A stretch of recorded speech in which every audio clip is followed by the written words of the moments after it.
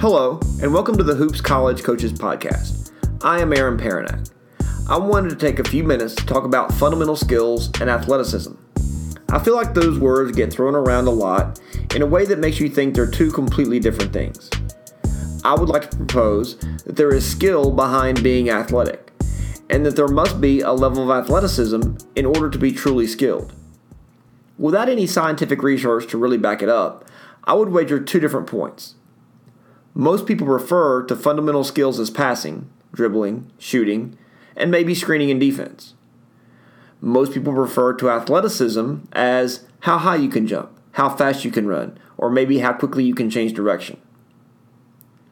What makes a player truly skilled? Is it their ability to shoot, or pass, or dribble? Is it their ability to do two or three things? Is it their ability to do them in a drill or in a game? Obviously, if you're only a great shooter, defense can take that away. If you can only dribble with one hand, defense can expose that.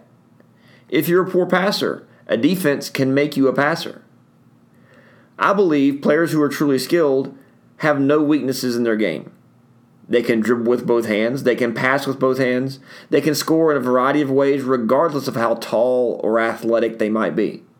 I don't think players who can do only one of these things, even at an elite level, should be considered skilled. They're just great at one skill. Let's also not forget about the mental part of the game. There are lots of drill players out there. They can perform any drill in the book. Just because a player can do a drill doesn't mean they're skilled.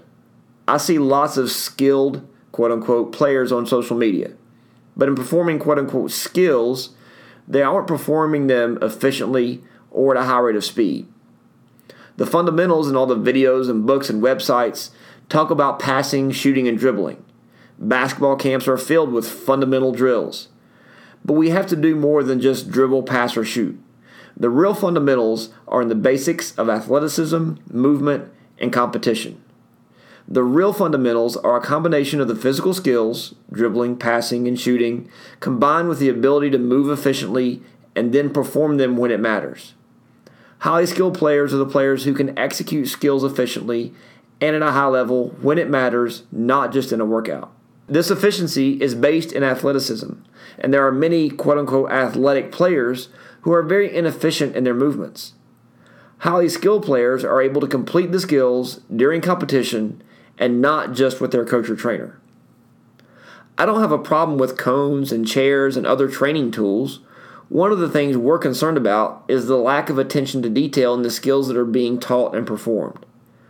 I'm concerned with how that quote-unquote skill will transfer to competition, not only because it is being performed without defense, but also because it is being done inefficiently.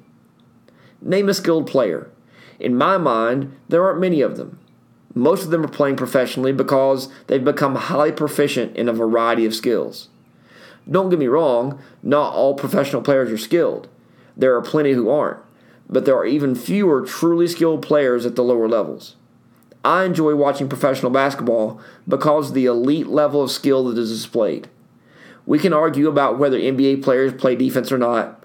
From what I can tell, the combination of the rules and the elite skill level of the players playing that game make playing defense in the NBA nearly impossible. Now let's talk about athleticism. It's true that LeBron James, for example, possesses a unique combination of physical attributes. But there are lots of players who are just physically gifted in their ability to run and jump. But wouldn't we consider the same level athlete a good athlete? Gabby Williams is an exceptional athlete. If she were 6'9", would she be the same level athlete as LeBron?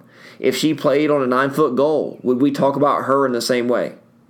I'm sure she would say that she could improve, but don't you think she has probably maximized her athleticism? As rare as LeBron James is, there are lots of quote-unquote athletic players in the NBA. Is LeBron the best athlete in the NBA? Stephen Curry is an amazing athlete in a completely different way. What separates the great athletes from everyone else? Not only are they athletic, but LeBron James, for example, is extremely durable and efficient. Not only is he explosive, but he also knows how to stop. Not only can he jump, but he also knows how to land. His athleticism is more than just being bigger or faster or stronger. His ability to control his body is extraordinary. His ability to do all of this and at the same time dribble, pass, and shoot is very unique. There is also a certain level of mental skill that is part of this athleticism as well. His ability to consistently perform at a high level every night is evidence of his mental toughness and competitive nature.